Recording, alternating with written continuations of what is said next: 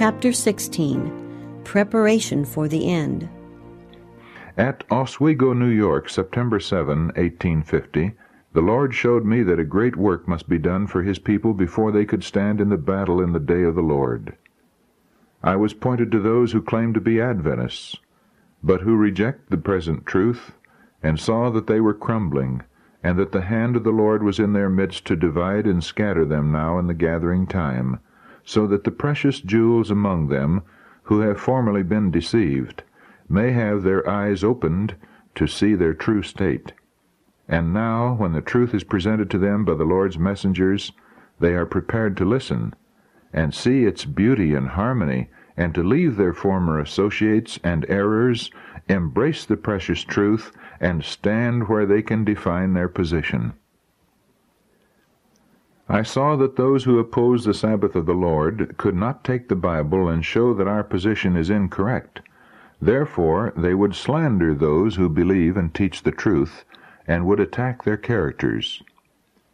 Many who were once conscientious and loved God and His Word have become so hardened by rejecting the light of truth that they do not hesitate to wickedly misrepresent and falsely accuse those who love the holy Sabbath, if by so doing they can injure the influence of those who fearlessly declare the truth. But these things will not hinder the work of God. In fact, this course, pursued by those who hate the truth, will be the very means of opening the eyes of some.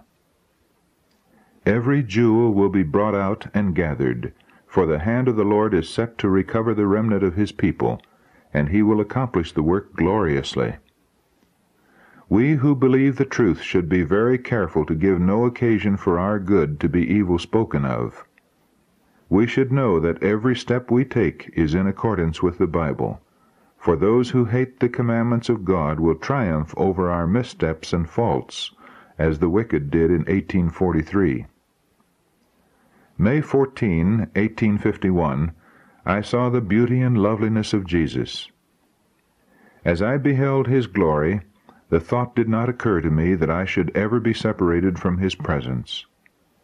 I saw a light coming from the glory that encircled the Father, and as it approached near to me, my body trembled and shook like a leaf. I thought that if it should come near me, I would be struck out of existence. But the light passed me. Then could I have some sense of the great and terrible God with whom we have to do. I saw then what faint views some have of the holiness of God, and how much they take His holy and reverend name in vain, without realizing that it is God, the great and terrible God, of whom they are speaking. While praying, many use careless and irreverent expressions, which grieve the tender Spirit of the Lord, and cause their petitions to be shut out of heaven. I also saw that many do not realize what they must be in order to live in the sight of the Lord without a high priest in the sanctuary, through the time of trouble.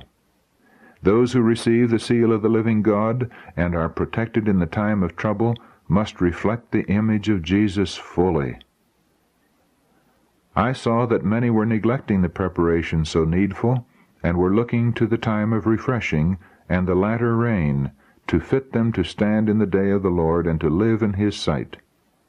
Oh, how many I saw in the time of trouble without a shelter! They had neglected the needful preparation, therefore they could not receive the refreshing that all must have to fit them to live in the sight of a holy God.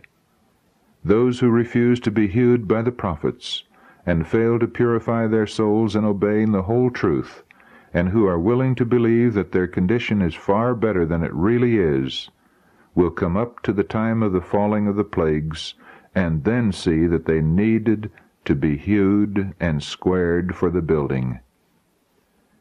But there will be no time then to do it, and no mediator to plead their cause before the Father.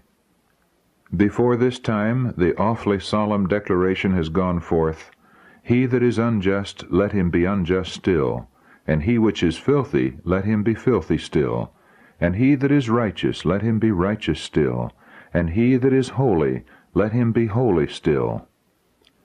I saw that none could share the refreshing unless they obtain the victory over every besetment, over pride, selfishness, love of the world, and over every wrong word and action.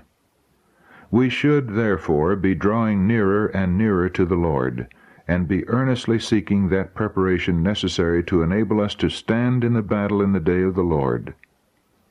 Let all remember that God is holy, and that none but holy beings can ever dwell in His presence.